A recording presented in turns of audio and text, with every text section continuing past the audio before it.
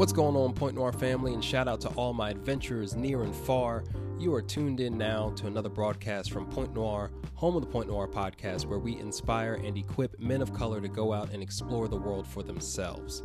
As always, I'm your host, Jerry III, aka Kimono Jack, and this right here is the 58th session of the Point Noir podcast. I don't know about y'all, but I am so grateful and happy to be back on our weekly release schedule. We had a little bit of a hiccup the past couple weeks, but I did a little mini apology tour, gave away some custom bracelets we had, and people snatched them up super fast. So shout out to y'all for being quick to take action, and I can't wait to see how dope that little bit of swag looks on you with our custom adventure bracelets that we got from Mbois Original. Shout out to them, Black-owned company doing dope stuff. Love their products. But before we introduce today's special guest, listen, if y'all are going to be in Dallas August 21st or 28th, I'm leading 2 podcast workshops. The 21st will be focused on the basics, just the essentials you need to focus on to have a successful podcast show. And the second session on the 28th of August will be focused on more advanced things like how to be a better host, how to refine your message, and how to implement some monetization strategies so you don't have to pay out of pocket every single month for your show. I'm super excited to be hosting these things, and you can find out more details at Point Noir Show on Instagram, or check out my personal page at Jerry_the3rd. You can check out the Eventbrite link, get some more details, and of course, cop tickets there. And the dope thing is, it's being hosted by one of my favorite co-working spaces in Dallas, Good Work, and if you buy a ticket, you can co-work there for free all day long.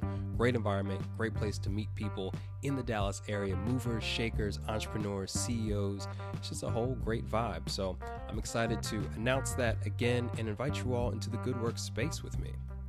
That all being said, we have another great show, a unique vibe, and really I kind of fell in love with this session again while I was editing it just these past couple days. So without further ado, let's introduce today's special guest.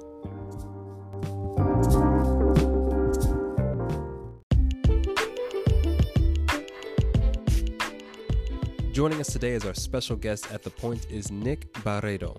Make sure to check out him and his company, Clay Imports, based right down the road in Austin, Texas, at Clay Imports on Instagram, and check out their website. It's beautiful, www.clayimports.com. Nick is not only an entrepreneur, but as you probably guessed, he is a worldwide traveler. I got the honor to kick it with Nick in his own backyard, sipping a couple of Mexican beers and just talking about life, travel, and how it's impacted him. His story is really unique and amazing, and I think you will be impressed to see how, despite the fact that he started traveling at a quote-unquote later time in life, that travel has positively impacted his personal life, his business life, and his worldview. This episode is a total vibe. I love recording in person with my guests because that's what this platform is designed to feel like. A casual conversation over a coffee or a beer, and this session definitely hits home with that. So I totally invite you to join us in this mood. Grab your refreshing beverage of choice, alcoholic or non, it doesn't matter. Just want you to be involved in this experience with us. Find the coziest chair or couch you can, sit back, relax, and get ready to enjoy another awesome session from us here at Point Noir. I'll see you on the flip side.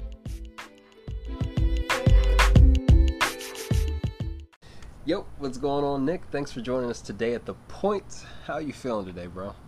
I'm feeling great. Had a very productive day. Yeah, you look relaxed, man. We're out here in Austin chilling, drinking on some beers. What kind of beer is this? That's an Austin beer. Austin Beer Works. It's about a mile from here, half a mile from my warehouse. So this is fresh. Yeah, but it's the last one that we have. After this, we're going to switch to... Cheers, my guy. After this, we're switching to a Mexican beer called Barrilito. Okay. And that just means little barrel. Okay. I like that. Is that just going to be a house beer here at the crib, or that's just going to be your daily driver? No, that's actually... They don't sell it in the U.S. I just got back from Mexico. Mm-hmm. And as often as I can, I bring back these beers. Yeah. Yeah, it's just a really mild lager. Yeah. But it's classic. I love that, man. I love that. They're in the freezer right now. They're very good, very cold. Okay. We might have to wrap with one of these after the show's over. But, man, thank you for joining me. We just had a whole experience this day, and we'll probably get into it towards the end of the show. But, man, I want to hear about you, your trips adventuring, and I want to know, when did When did you start traveling? Like in your life, tell us a little bit about your backstory, where you come from, and how did travel become a part of your life regularly? Yeah, we're in Austin, Texas right now. I'm from Austin, and I didn't pursue traveling. It seems like a lot of people have a curiosity about traveling, and so just in my opinion, curiosities tend to be very healthy because they lead to experiences which lead to learning. But I had very little interest in traveling ever, growing up, a child, or even as a young adult. But where I did have a lot of interest was in education. After high school, right after high school, I went to work. So right after high school, I started installing tile because that's what my family did. Yeah. We were tile installers in the construction industry, whatever. So from 18 until like 22, 23, my whole life was installing tile, like working on a job site 6 days a week, and then just like, partying all weekend long, like standard life within like my community of people, whatever. School was not within my community of people. It was kind of very outside of my understanding. So you mean like college and Yeah, secondary education? Yeah. But I was always curious about it. So in Austin, we have this very legit resource called Austin Community College. And 23 years old, I registered. It didn't go well my first semester. I registered again. Second semester didn't go well. I was very, very distracted by work, which was like, that was my focus in life, because that's what I was familiar with. But finally, I started to take college seriously, even though it was at a community college level.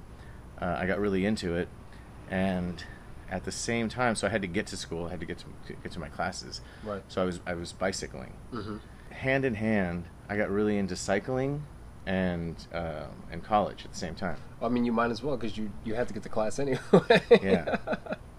Yeah, so I had this one class that I really liked. It was a physics class, and I liked it a lot because the professor was into cycling a lot also. So I would go to class, do whatever in class, and at the end of the class every day I would talk to this guy about cycling. Yeah. And one day we're in the classroom, and somebody walks in, like one of these volunteer students from the international office, and they were giving out flyers about go to Italy for a semester, or like a summer session or something. So everything I'd read about in cycling was like, it all went back to Italy. Every great cycling experience, or every great cyclist, or all cycling technology, everything came from Italy. Wow. Okay. I yeah. didn't So know like that. the second I heard that, I didn't care what the class was or whatever. I just wanted to go to ride my bike there. Yeah. So I talked to the professor, and he's like, yeah, you should register for the thing. So I register, and I got a scholarship. And these are all resources, not at a federal level, but just through the community college. Yeah. Yeah, so I ended up getting I get into the program, and it was, by this time it was like the summer of 2007. And I got accepted, and they're like, all right, so the thing, it leaves in 3 months. So I didn't have a passport. I never had a passport till then. Right. At this time, I guess I'm like 27 years old. From the perspective of a person who's never had a passport, Right. and parents that never had passports, siblings, like nobody has passports, right? Right. It's weird, man. It's Yeah. like, you don't know where to begin. Anyway, in the end, it ended up being kind of simple, right? You go to the post office, you stand in line for a couple hours, Right. You pay $100 or whatever. But at that time, it was so unusual that I almost walked away from it several times. I'm like, man, I don't have time for this, That's real. I got to go to school. I got life going on, right? Right. I don't have time to be standing in a post office all day.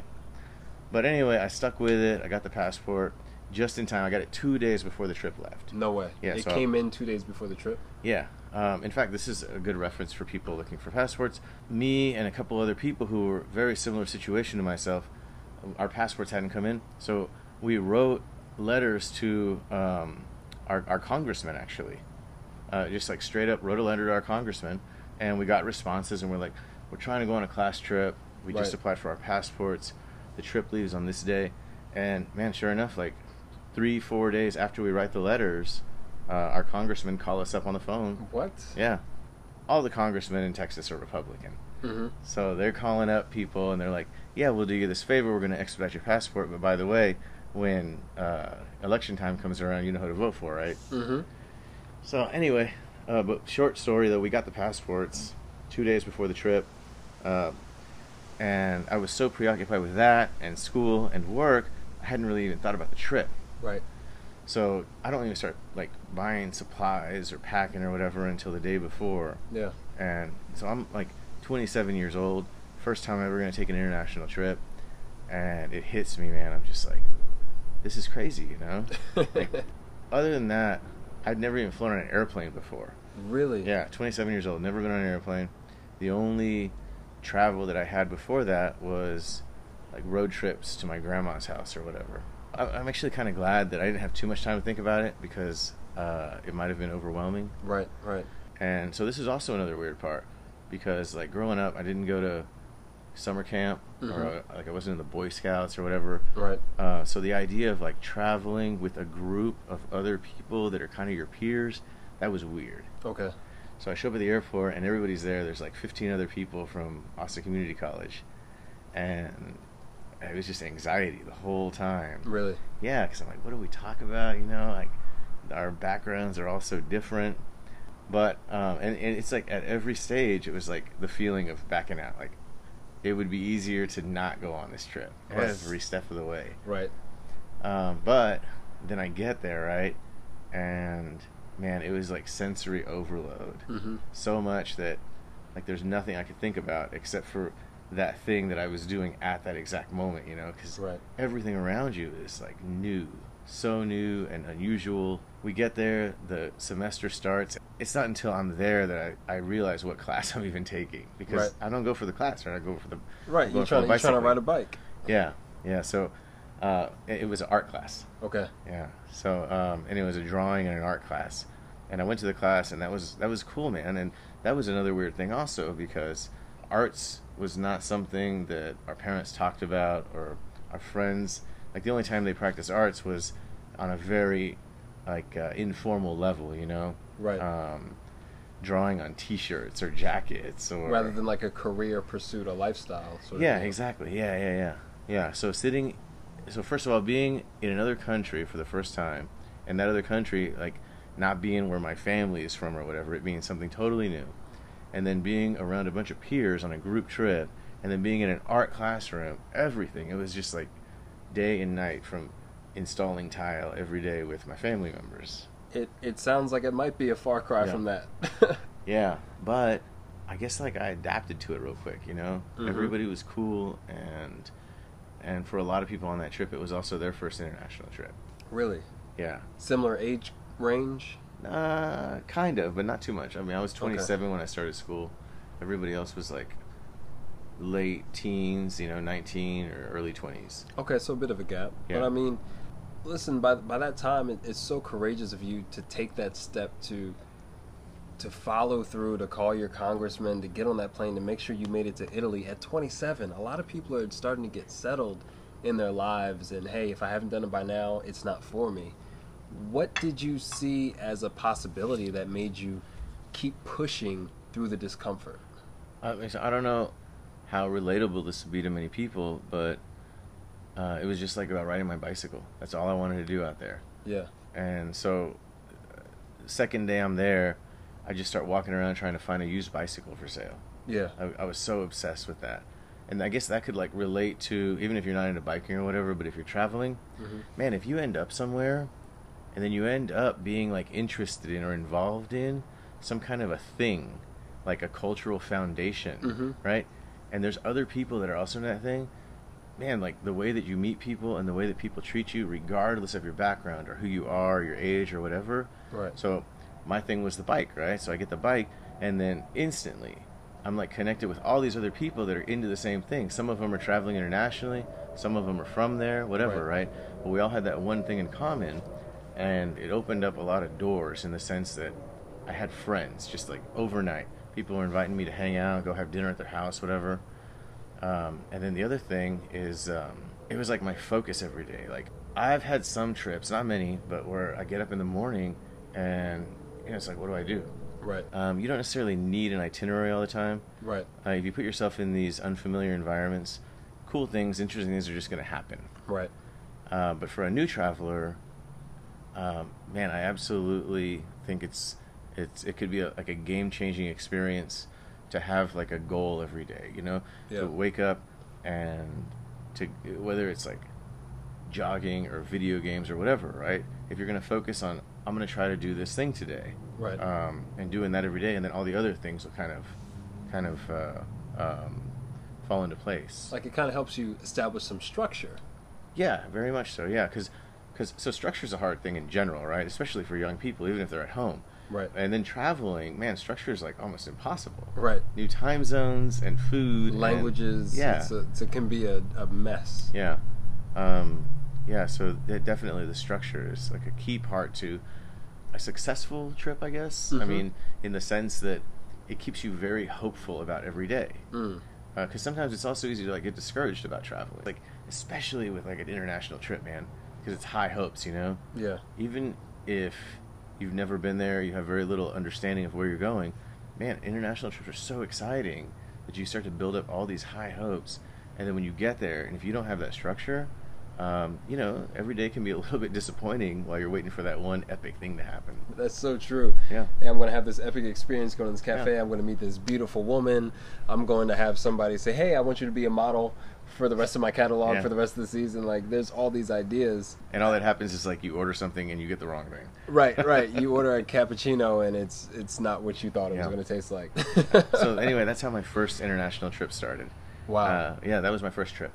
So it was awesome, man. It was awesome. So I went there for the cycling, but I ended up learning about, I ended up learning about travel a lot, more than I had ever intended to.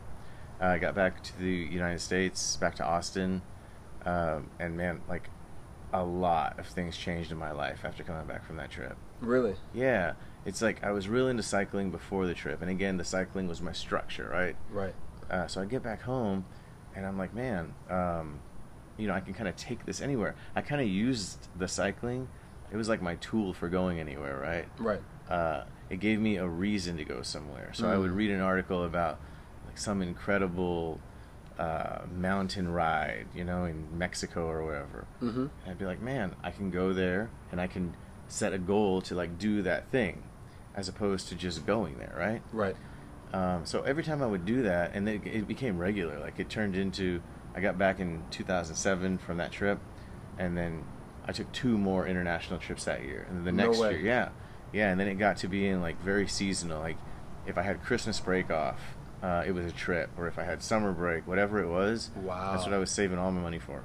So you really took to this like aggressively, assertively. Oh yeah. It was it was, so the biggest part was probably like traveling and then meeting a bunch of people, and it was normal for them to be like, I went here and then I went here and then I went here, and right, and you know, it's not healthy or whatever to be comparing yourself to people, right? Sure. But my whole thinking was like, man, if they can do that, why can't I do it, you know? And I started really thinking about why can't I do it, and then I realized I can do it. So anyway, after that Italy bike ride, I ended up in Mexico on an amazing bicycle ride. So I ended up bringing that bike back from Italy. Really? The bicycle, yeah, and that's the bike I used for years on a bunch of international trips. That's so awesome. Yeah, so then I got on a bus in Austin. I went to the Gulf of Mexico, in Veracruz, Mexico, and I rode the bike from the Gulf of Mexico, which is on the east side of Mexico. Right. I rode all the way across the country to the Pacific, which is on the west side of Mexico. To the Pacific Ocean? Yeah. It was a 17-day ride. Jeez. It was incredible. Yeah. You got to back this whole thing up for me, man, because I had no idea where these stories would go, and now we're here, and I'm loving it. All right, so you start working as a tiler in this hands-on craft 6 days a week from the time you're 18 or so? Yeah. How did you justify the time away from work, the money that you had to invest in not only your equipment, but travel and transportation? What changed in you from that first trip that you said, okay, I know I could be working 6 days a week, you know, stacking up this cash, going to school, but you know what? I'm going to put my time and energy in this direction. I would say the biggest part was the things that I was learning. Like every time I'm doing a quotation right now. Yeah. Every time I invested in a trip, I came back from the trip feeling like I felt so much more powerful every time I came back. And then I would come back and I'd have so much more confidence. And then I would just interact with people And when they started learning about my travels, they treated me differently. So even on like this level of being a construction worker, tile installer, right? Which in Texas, there's no certification, no licensing, nothing, right? Right. You can just do it. So even in this situation, if I was going to give somebody like a quote for a tile job, right? Right. That's one thing, right? And they have their preconceived notions about who I am or whatever, right? But then, you know, you're giving this quote and there's small talk involved, and you're like, yeah, I just got back from this Europe trip, and they're like, oh, okay, well, I'm thinking differently about you now. And this is like, I don't like saying it this way, right? But travel almost became a way for me to up my status in life, almost like having a degree, you know, like accomplishing something that other people are admirable of. Right.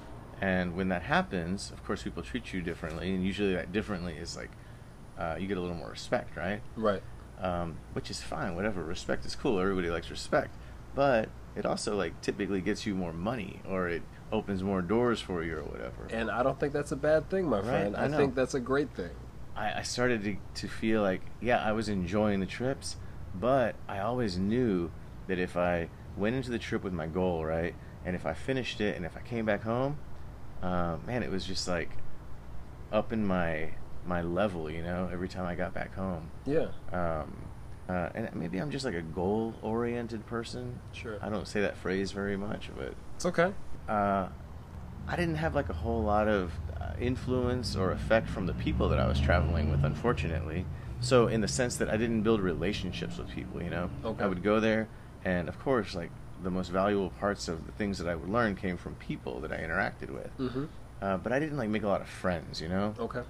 I think that's kind of changing now, like as I'm getting older.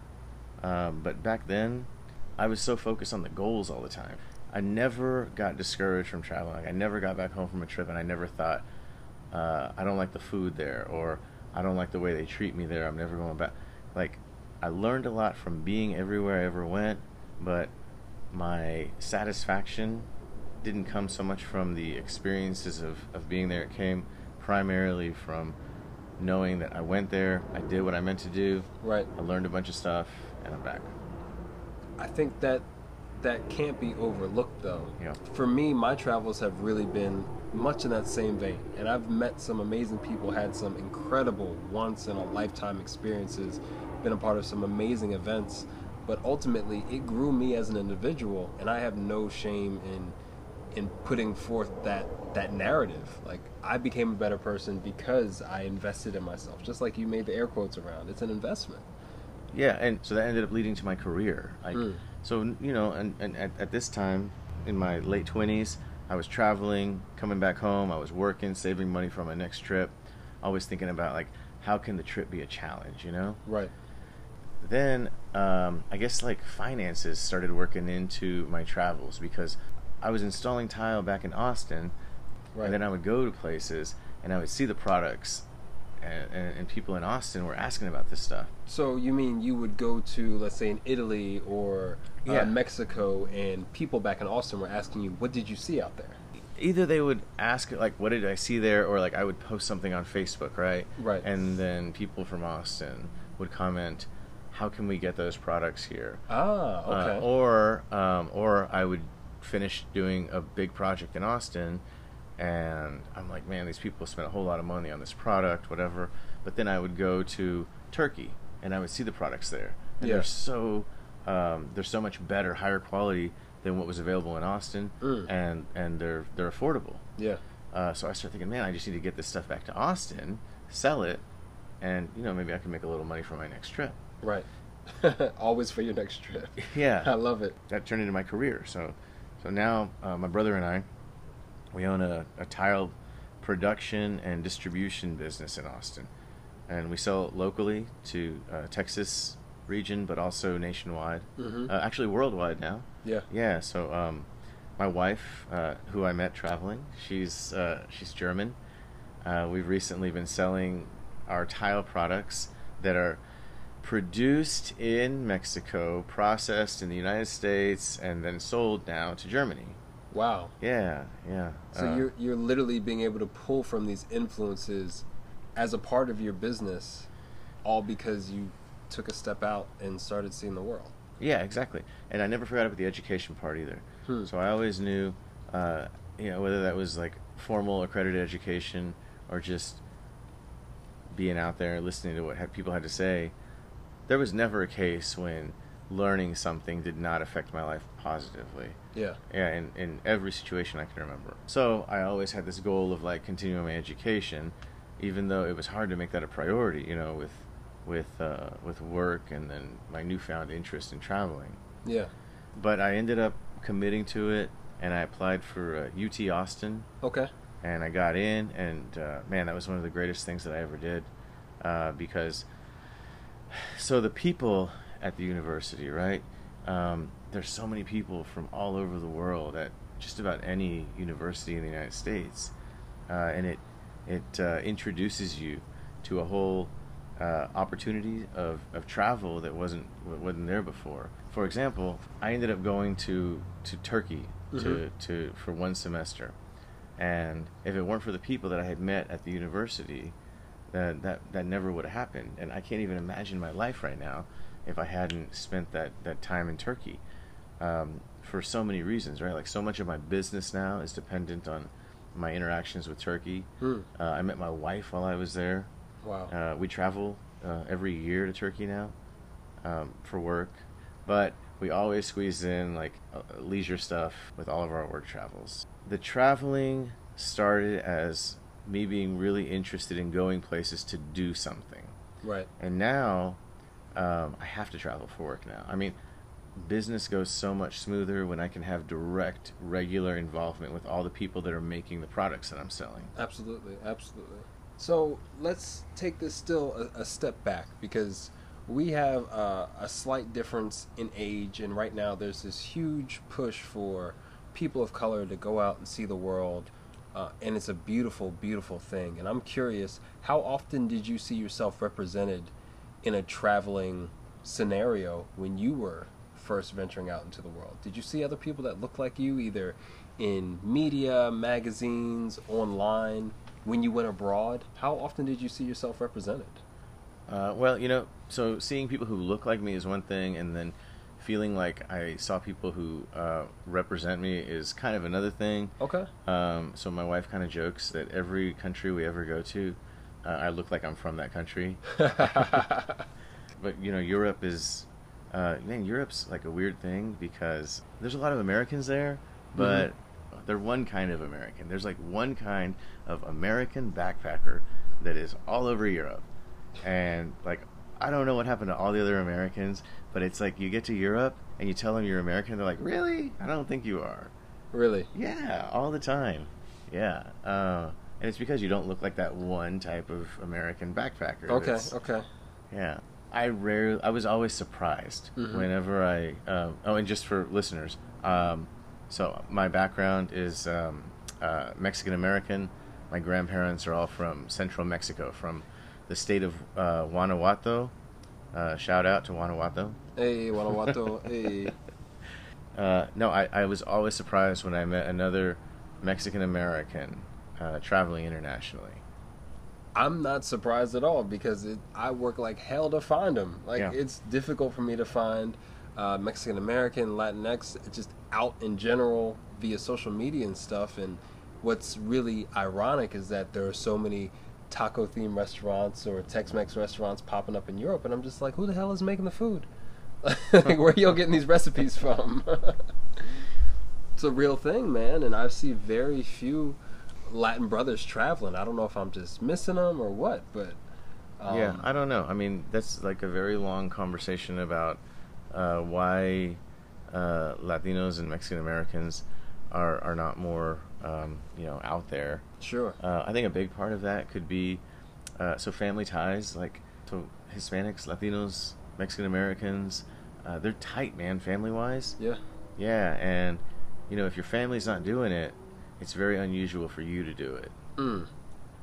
And that's real. My family was a little unconventional, so we moved a lot when we were growing up. Okay. And most of that had to do with like my parents' job situations. But part of that moving, as like much as it sucks when you're a little kid, right? we had no choice but to kind of move away from our cousins and grandparents and uncles and aunts. So that early break from our extended family, as much as it was uncomfortable, long term, like, I think it was good for us. Yeah, it made us more independent, and now, of course, you know, we're grown up. I mean, we still visit with our families regularly, but I think there's a healthy amount of family involvement, and then there's too much family involvement. Like, I could see people giving me a lot of pushback for that, but family's great, and nobody will take care of you like your family, for sure. But distancing yourself occasionally from your family can absolutely lead to the discovery of new things. I mean, I couldn't have phrased it better myself. The discovery of new things. Yeah. I think that's a part of how people progress, and I don't think in any way it sounds like you're dismissive of your family or anything like that. It just sounds like there was an opportunity due to circumstances with your family, your parents. You mentioned in the work situation where you had just enough space to think about or consider something else, and you know, I think that's a healthy thing, just like you said. Yeah. But Turkey was a good example. Yeah. So I spent a significant amount of time in Turkey in my early 30s because of school, and then buying tile and trying to figure out who's going to make the tile. It's weird, right? Like, so I know that a lot of people, they're out there traveling and they're trying to think about, how can I keep doing this, or what can I do while I'm traveling to generate some income? And this is becoming more common, right? It's becoming more common to not have a job and take a week vacation and go travel. It's becoming more common to have like multiple jobs or be a contractor or whatever, right? Right. But if you're serious about actually trying to generate income while you're traveling, man, it's terrifying. It's terrifying, the idea of spending all your money in some other country as an investment, or investing all your time or resources or whatever in some other place, you know, where you don't have the safety blanket of home. But man, if you're dedicated to it, it's very likely that it will work. And I mean, I've had situations that did not work, and it sucks really bad. Yeah, but you know, in healthy small doses, yeah, man, international investment, and by international investment, I don't just mean like dumping money into some economy somewhere. Right. I mean international investment, even if it's in the sense of, I'm going to commit to staying here for X amount of time and trying to pick up a job, or if it's an unusual enough thing that you're doing, it's probably going to get enough attention to where it'll generate the income that you're shooting for. I love it. Talk to me about your view of Turkey, because Instagram, Facebook, the blogosphere, the internet, we hear a lot about the Turkish baths and saunas and stuff. I'm imagining this isn't your experience in general with Turkey. Where are you spending your time in Turkey, and what have you learned about the culture that has added value to your life? Oh man, this is tough, man. So I went to school and I ended up getting a degree in anthropology. Okay. Which was cool. Like, it was a degree that I can apply to my career right now. Yeah. As making products internationally, absolutely applies to my career right now. But it also made me really critical about generalizing things. So it's hard to have like a rational, casual conversation, because there's like so much generalizing always involved. And I promise I'll keep you rational. I promise. So anyway, Turkey. Turkey is my favorite overseas destination in the world. Okay. By far, absolutely. Of course, a lot of that has to do with the hospitality of Turkish people. It's like the one place you can go to where, if you don't have a lot of money, people will help you out. If you're trying to learn something, people are always willing to teach. It's easy to make friends. And depending on, so Turkey is also like a huge place, right? Yeah. And by no means am I a specialist on Turkey or whatever. Sure. I did a significant amount of traveling domestically, but it's enormous, and the diversity from city to city, especially Istanbul, which is not the capital of Turkey, Okay. but it's the biggest city. So the diversity of the experiences that you'll have in Istanbul versus the capital, which is Ankara, or some of the coastal towns like Izmir or Marmaris, some of these other places, it's so crazy different. It's like I can't even think of a comparison that is so extremely different in the United States. Really? Yeah. That's amazing. Yeah. So if you're in Turkey and if Right. you are not enjoying what's happening in one place, just go to another city and you're probably going to love it there. Right. Wow. Yeah. So as far as like the drama stuff in Turkey, yeah, there's some there's Wait, there's drama in Turkey? yeah, there's drama. Yeah. Tell me more, because I don't know any of the tea. Spill Yeah. the tea, my guy. Oh man, this goes way back, like World War I stuff. Okay. All right, so pre-World War I, Turkey, which was the Ottoman Empire, they used to use Arabic script, and now they use the English alphabet. Okay. Yeah, and so that was this big move to try to like Westernize. And I'm not even sure that's the right word for it, but Turkey was trying to become more European than it was trying to be Islamic. Okay. And so they made a lot of very abrupt, fast changes. They were really trying to turn Turkey, they being like the political powers, they were trying to turn Turkey into a conservative place, into this European thing in a Okay. really short amount of time, like months. It was insane. Okay. So a lot of that happened, and a lot of people were cool with it, right?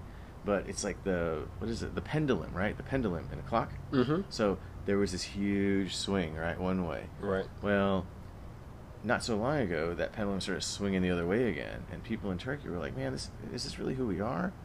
So then people started to vote more conservatively. So as awesome as it is to like visit Turkey or live there for an extended period of time, Right. be prepared, travelers, because there's some weird there's some crazy discrimination that happens there. Okay. Especially with like the homosexual community. Mm-hmm. Yeah, even if you're in like the most liberal parts of Turkey, it can be very, very challenging for people who are not in alignment with the political beliefs of the government. Okay. Okay.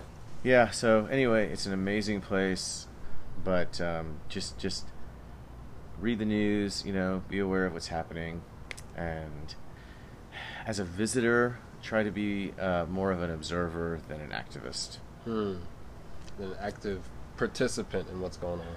Yeah. What led you to finding products and working on the business end of sourcing material in Turkey? How did you establish those relationships and connections?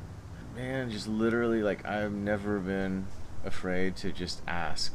Okay. And I ask so many questions. So you just walk into someone's store and be like, man. "Hey, I like that. Yeah, and How can I get 10,000 of them?" Yeah, and I'm like, I don't speak your language, but I will flap my arms around and make whatever faces I need to make so that you can understand me. Right. And 9 out of 10 times, it's nothing, But then 1 out of 10 times, it's something. But this is interesting also, because if you're in a new place, right, and you're trying to learn new things and see new things or whatever, it's kind of all right to get shot down a lot when you're trying new things, right? So I would say if you're going to approach it that way, it's sustainable, right? But if you're going to approach it completely as like, I'm going to try to do this thing, and I'm going to find somebody that's going to help me, whatever, right? Man, like, if it doesn't work out, you're going to be disappointed, right? But if you approach it as, I want to hang out, I want to see the stuff that's happening here, and at the same time, I'm going to have this other thing going on. Products is a tangible product, right? This is like the easiest thing to paint a picture of, right? Sure. Buying something and selling something. But my God, man, there's so many. So you're an entertainer, right? Mm-hmm. Yeah, it could be like you're just at the right place at the right time, and you hear about somebody that is wanting to hire someone to perform, right, for some event or whatever. Right. You're just like not hesitating and saying, "Yeah, I can do that." That's very real. It's happened to me multiple times I just turn around and I'm just like, damn, that's what happened. Like, just because I was in the right place at the right time and I said yes, or I was open in that way. Do you think that you'd have the level of success or level of fulfillment in your current life that you enjoy without traveling, without kind of putting yourself out there? No, there's no way. Like, Yeah. I mean, yeah, so I was an adult, into my mid-20s, having never traveled anywhere. So I experienced what life was, in that situation. Mm-hmm. And it was fine. But now knowing how things can be with exposure to travel, especially international travel, no, there's no way. Like, I'm at a level of happiness that, satisfaction, that I never even dreamt possible. Wow. Yeah. Wow, that's amazing. And again, shout out to you for taking those steps, because it had to have been difficult. And like you mentioned, so many reasons not to take that trip to Italy, to ride a bike, of all things. You could have ridden it down the street and been satisfied, but there was something else you wanted out there. You need to pat yourself on the back for seeing some more in that opportunity. It's a lot of fun also, right? Like, sometimes I tell people about, I guess, my style of traveling. Right. How it's goal-oriented, how now it has a lot to do with investing my time, trying to make money or meet people or whatever. And, like, sometimes I sit back and I listen to it, and I'm like, man, that doesn't sound too cool, It doesn't sound like I'm enjoying the experience or the moment or whatever. But what is for sure is that I'm making it part of my life, Mm-hmm. Like, the way that I'm approaching it is becoming part of my life. Yeah. Absolutely. Yeah. I mean, sometimes that's great, when it leads to cool stuff. Sometimes it's rough, but it's absolutely integrated into who I am now. Yeah. Yeah. I definitely feel that and get a sense of that. And one of the things that I love about your story, just from us having this short exchange so far, is that you went from laying tile to traveling to going back and laying better tile. Like, Yeah. it wasn't this wild transition of, okay, now I'm going to start investing in real estate and buying a, like, you didn't make this drastic shift, but you became exponentially better at what you were already doing. And the value you provide, like, I've seen it for myself, is so much. You wouldn't have been able to provide these products to people had you never made that trip and started having these experiences. It seems like you rub some Make Life Better juice all over your life. Yeah, man. Well, I mean, I heard like some kind of motivational speaker or something one time when I was really young, and they were talking about how to approach finding a profession and stuff. Mm-hmm. And the way that they were talking about everything, I was just asking all the time, like, well, where are you going to get the resources from to start these things, Yeah. Like, they're just like, you should go be a doctor, right? But then, like, how do you learn how to fill out a college application? How do you pay for it? Mm. So, I became, like, pretty early on, I don't know, I gained an understanding, right, that we are limited to our resources. But it's not hard to, like, sit down and kind of think about what are my resources, really think about it and, like, write it down for myself, right? Okay. For life to just be life, right? And for it not to be full of these unexpected circumstances or whatever, exposure to different things. It's hard to think of your life, the things in your life, it's hard to think of them as resources, right? Because that's just life. It's just there every day. Yeah. But, man, if you, like, sit down and you really think about, is this a resource? Is this something that is of value to me? Can I make this valuable to people around me? Right? Whatever it is, just list out all those resources and then try to think about, how can I make this resource more valuable to other people around me who don't have it? And my thing just happened to be tile. Yeah. Were there any moments where you kind of struggled and you weren't sure, like, hey, I think it's this tile thing, but I'm not sure how it's going to work out? Were there any moments of uncertainty there? No. Never moments of uncertainty at all. But sometimes, like, self-consciousness, like being insecure about it. As I travel more, right, you start meeting all these more and more interesting people, right? Yeah. And sometimes I get, like, you get self-conscious, like, you're like, this guy's doing whatever, or software programmers, or whatever tech startup, Right. Real estate developers, all this stuff, right? And then I'm like, man, I'm doing tile, right? So you start feeling a little like, this isn't as glamorous as what they're doing. Right. Yeah, so I've had to consciously like say, all right, they're doing their thing and I'm doing my thing, and I don't need to be self-conscious or insecure about what my thing is. Right. I just need to try to do my thing as best as I possibly can. It's hard to fight insecurities, when you start meeting like amazing people. Yeah. Yeah, it's great to meet them, right? Right. And it's cool to be friends with them, especially if they're cool. But it's hard to not compare yourself to them. Yeah, I think that's a trap a lot of us get caught up in. Whether it be, travel, how many countries have I gone to compared to somebody else? Usually on this podcast, I have the least amount of countries traveled between me and my guest. But financially, okay, some people say finances are a scoreboard. How much money do I have compared to this person? What's my title at my job? And to kind of get your ego out of the way, get those insecurities out the way so that you can crush it. Because at the end of the day, really at the end of the day, it's the least sexy occupations or careers or paths that make the most money. Mm-hmm. I can't wait until I can figure out a way to make millions of dollars collecting people's trash. I can't wait, but people completely miss it. It's not the doctors, it's not really the lawyers, it's not the accountants who make bank. It's people doing stuff that'll never go away. People always need houses to be beautiful. People will always need their trash collected, their recyclables picked up. Even more now than ever, their roofs repaired. And a cool thing about all those industries that you just listed is there's so much room for innovation in those fields. I mean, of course, like there's leaps and bounds being made in science-based whatever, right? Sure. And that's incredible, and that's expected, and like our government and society, we invest a lot of money in those things. But the things we take for granted, there's not a lot of people focusing on how to innovate those things. Yeah. And if that's just kind of what you do, and that's what your background is, or your family did it, or it was your summer job when you were growing up or whatever, and it's become part of your life now, man, there's a lot of possibility there to make that something bigger, or take it to the next level or whatever. And a lot of the inspiration for how to take those things to the next level, it comes from traveling. Yeah. Because like you don't know how they're painting houses in wherever part of the world, but man, you might get there and see it and put two and two together, and you get back home and you're like, all right, this makes sense now.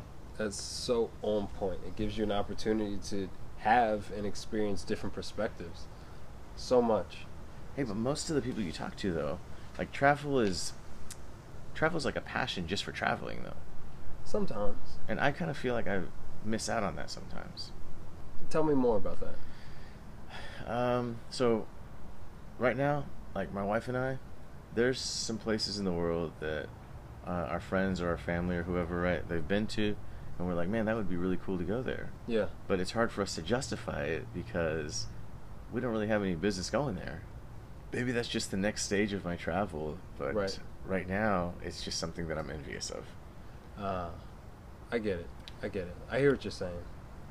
At the same token, though, travel as a lifestyle, I divide travelers up into three categories. You have your tourists, you have your travelers, and you have your adventurers. And I might push you more into the adventure category, which is where I'm at. There's no certain number of countries I need to see every year, no certain number of flights. As opportunity presents itself, I take trips, I have my experiences, I grow, and I come back. And that's all it is. Some people travel as a full-on lifestyle. Hey, I'm going to use all my money, all my resources to do that. It's not for everybody. And it shouldn't be. You know what I mean? Because eventually somebody's got to come back home and do what we do in our daily lives to help people within our reach. Yeah. I think maybe at some point as your business continues to grow, if that's an interest, yeah, you guys will do it. But for now, travel is already such a great privilege in a country where 60% of people don't even have passports already, and people that look like you and me have even less of those passports. we've done a lot. But you've been able to take those moments abroad and bring it and impact your community in such a positive way that it's going to last a lifetime or two, you know? How much more do we really need? You know? Yeah. So my current project right now doesn't have as much to do with me traveling as it has to do with influencing other travelers. Mexico, right? So my family's from Mexico, and the majority of my work right now is in Mexico. That's where probably like more than half of the tile that we make and sell, it comes from Mexico. Yeah. So I'm there a lot, and there's a lot of like stereotypes about Mexico, especially traveling within Mexico, where it's not like a tourist destination. Sure. But man, these places are incredible, and if you're if you're willing to like go off the beaten path into one of these areas, man, the experience is, I mean, it's unbelievable. Yeah. So my project right now is I'm taking people, recruiting people, or inviting them or whatever on trips to the tile factories in Mexico. Okay. Just so they can like really see a place that is not a common destination and meet people that they probably wouldn't have met if they were just traveling on their own. Yeah. And my hope is that these people will come back to the U.S. With a very different understanding of the conventional stereotype that they went into Mexico with. And these people, they'll tell their friends, their family, and as time goes on, I mean, ideas start to change. Yeah. So you're looking to impact kind of the image and impression that people have off of Mexico and some of these regions with no prior education. Yeah, man, absolutely. Like, there's absolutely no reason why people should not be willing to go to. So Oaxaca is a great example, right? Right. Oaxaca is the second poorest state in Mexico. Yeah. And a lot of people are like, why would I ever want to spend my vacation time going to that part of Mexico? Right. But man, it's incredible, especially if like what you're going for is something real, like a real experience. Right. Understanding how, so it's also a part of Mexico. There's a lot of parts of Mexico. It's a big country, y'all. Yeah. Just in case y'all didn't know. Yeah. Mexico is a big area. Yeah, so there's a lot of parts in Mexico that have had little exposure to like the big cities in Mexico, or the places in Mexico where there's a lot of internationals coming or going, right? So Mexico City, Monterrey, Guadalajara, these are examples of places in Mexico that have changed with the world, as time goes on. But there's also a lot of pockets in Mexico that are like time capsules, man. And the experience there is so much more than visiting a place. It's like you're visiting another time. I mean, the food, the drinks, everything, the way that people work, the products they make, the way that they make them. Right. I mean, it's like you're going back in time, man. 50, 100 years. Wow. Yeah. So anyway, I want to introduce people to more of that. Yeah. So from all of your experiences, how would you encourage young men of color? They could be Latin, they could be black, whatever. How would you encourage them to go out and see the world? What is out there for them? All right, I think the very short version is it can only get better, man. Yeah. Like, that's the very, very basic of it. Like, you kind of know what life is going to be if you don't go, because your parents didn't go, your cousins didn't go, whatever, right? You kind of know what life's going to be, and that might be fine. But, man, if you do go, it can be very different. And if it doesn't work out, just go back home, right? I think that for a lot of, like brown and black people in the United States, right? It does not apply to any other countries, really. But from the United States, I think that there's historically has been a lot of lack of external influence in our lives. And it was either influence from like a community or a family or something very close to your life. And by exposing yourself to these bigger unknown influences, man, the possibilities of what is going to become activated in your brain, right, is, I mean, unimaginable. You said it all right there, bro. No, no further comment is needed. You said a lot right there. I definitely agree. I've seen it in my own life. So many of our guests have seen it in their own experiences as well and shared it here on the show. They wouldn't be the men that they've become today without these experiences. I mean, the proof is kind of in the pudding, regardless of their state. They see more, they expect more, they hope for more. And I think, it's kind of like when they say, shoot for the moon, and if you miss, you'll land among the stars, however that works out with physics. But still, it's so much higher than just shooting for the clouds. Yeah. That makes a difference over a lifetime. Yeah, and just to clarify, like, I'm not talking about, like, forget your home and don't think about where you're from and move on to the next thing. Like, I'm not talking about that at all. Sure. Like, my specific example is go out there, learn about stuff, come back home, and figure out how you can improve quality of life or understanding of life from where you're from, right? Yeah. That's like my whole thing, So by no means am I talking about move on from where you're at all. Right. So travel is not free, right? Sure. But man, I mean, it's a very, considering the education that you can gain from it, like, it's a very affordable source of education. Yeah. Well, man, as we round up, tell us what you got going on. What are all the positive projects you're working on? Talk to us about your business. What's going on in your world? Man, I got a lot of projects happening, and almost all of them have stemmed from travel. So my big one is Clay Imports. That's the name of my business. That's the company that produces tile internationally, imports it into the United States, markets and sells domestically and all over the world. And based here in Austin, Texas. Yeah. And I mean, that's like where I dedicate most of my time. Anyway, so most of my projects spin off of Clay Imports, but Clay Imports is my big one. That's like what has grown with me as a person, from tile installations to tile sales to production to international sales now. But separately from that, something we haven't talked about at all.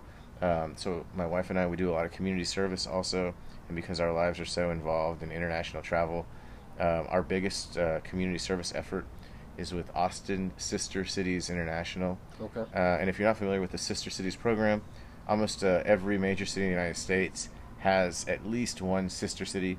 Look it up. The Sister Cities program was founded right after World War II. The United States federal government started this program basically to keep big cities in the U.S. friendly with other big cities in other countries all over the world so that World War III won't happen.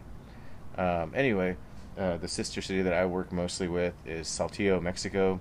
My wife, so Saltillo, Mexico is one of Austin's sister cities. My wife is from Germany. She works with the Austin Koblenz Sister City program. And we basically both organize incoming delegations. If people come from these other countries or cities into Austin, we have welcome receptions. We help them network. We organize outgoing trips from Austin to their cities. Oh, wow. Yeah, which is really big.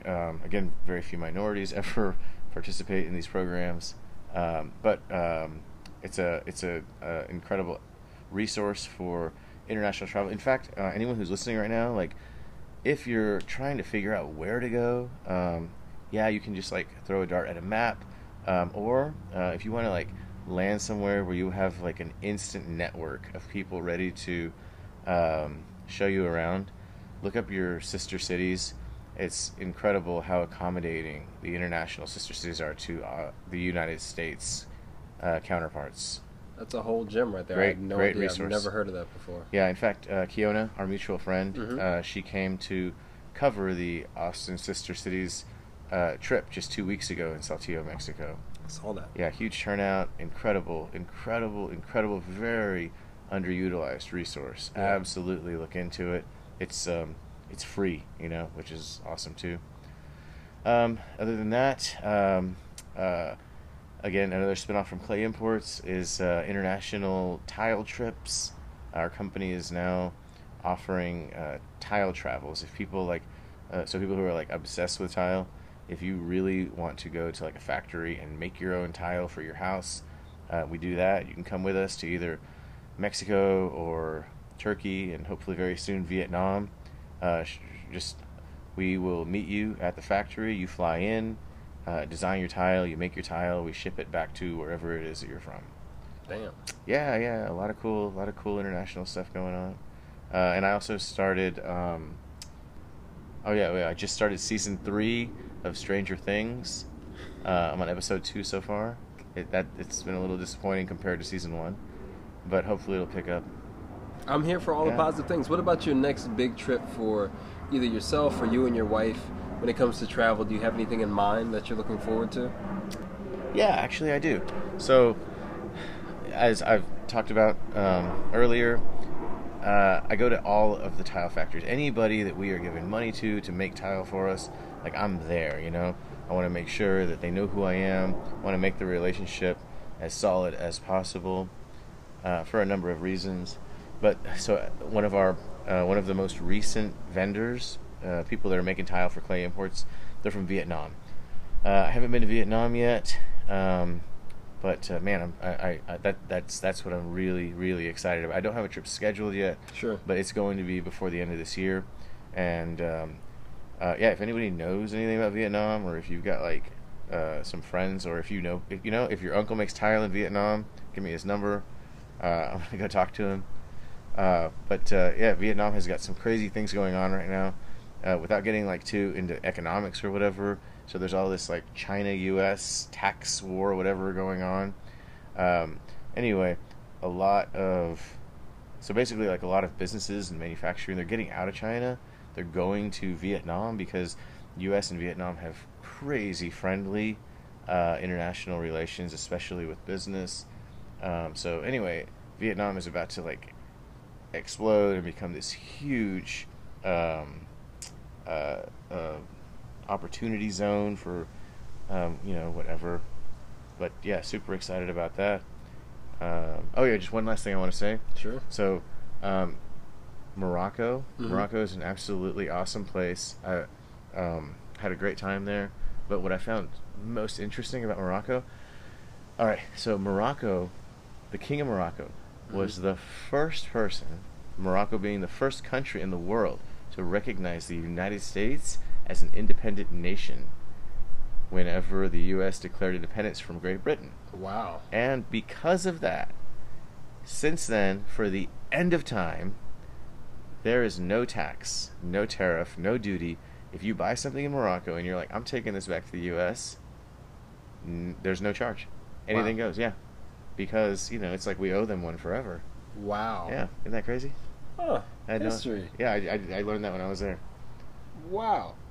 I had no idea. Let me go rack up over there in Morocco. And before we round out on all the positive and awesome things you have going on, where can we learn more about Clay Imports? Do you have a website? Do you have a phone number? Do you have an email address? Yeah, all of the above, yeah. Clayimports.com is our website. That's cool, but if you want to get like a real feel for who we are, check out our Instagram. It's at Clay Imports.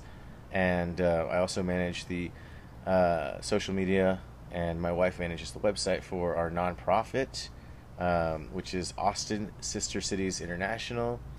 And we have a storefront in Austin, Texas. We're open Monday through Saturday from 9 to 5. Anybody who wants, stop by anytime, whether I'm there or not.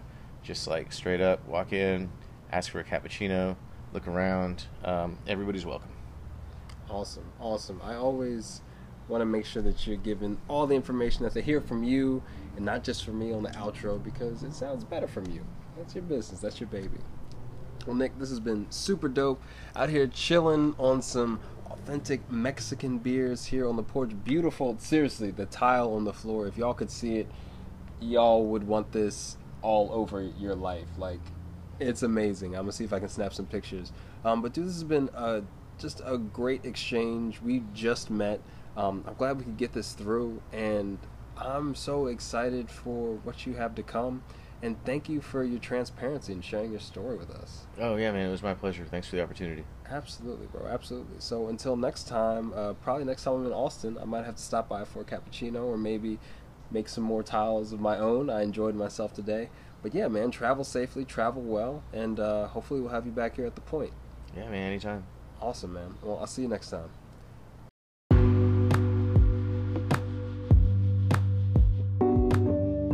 One of the coolest things about being the host of this platform is that I'm always shocked and surprised at the many ways that travel has positively influenced these men. I never would have guessed that this was Nick's story, and I'm so grateful. Thank you, Nick, for spending the time. It was a long day that we had shared together, but we're kicking it in the backyard, recording for almost 2 hours, and this is what we got out of it, man. And it was a treat, and I know everybody listening got a ton out of it. I just never would have guessed that this is your story, and I'm so excited for everything awesome that you have coming up. And also, thanks for sharing those tips about Morocco and about the sister cities. Y'all, make sure you check out the sister cities. I think it's a great idea that if you don't know anybody or if you're not sure where to travel to, go somewhere where there's kind of a partnership with where you're used to being from. That's a great idea. So shout out to Nick. Shout out to all y'all for staying tuned in to all of this. I hope it was a vibe for you just like it was for us. And make sure you check out Nick and Clay Imports. If you're not in Austin, Texas and can't get to a showroom, they have their website, www.clayimports.com, and their Instagram is a great way to check out all the beautiful, again, handcrafted tiles and all their awesome applications. It will really blow your mind. At Clay Imports on Instagram. Hope you all enjoyed today's session. This was one of my favorites for sure. Again, I love being in the same space as the people I'm interviewing. There's just a different level of connection there, and I'm so glad that all of you have, again, chosen to keep tuning in and listening to us week after week. If you're going to be in Dallas August 21st or 28th, that's a Wednesday, make sure you check out the links in our bio on Instagram to find out more about the podcast workshops I'm hosting. I cannot wait to share all of this knowledge I've picked up from hosting this show and giving it opportunities to grow and attracting guests and sponsorship opportunities. I want to share all that with you. So if you're in town or if you can make it in town, please come through. Let me know you're coming through. And don't forget, you can have a free day of co-working at the Good Work Co-working Space. That all being said, glad we're back on track. Can't wait to release another brand new session for you next week. Next Tuesday, same time, same place. You know where to find us. It's the Point Noir Podcast. Until then, I'm Jerry III, aka Kimono Jack, signing off.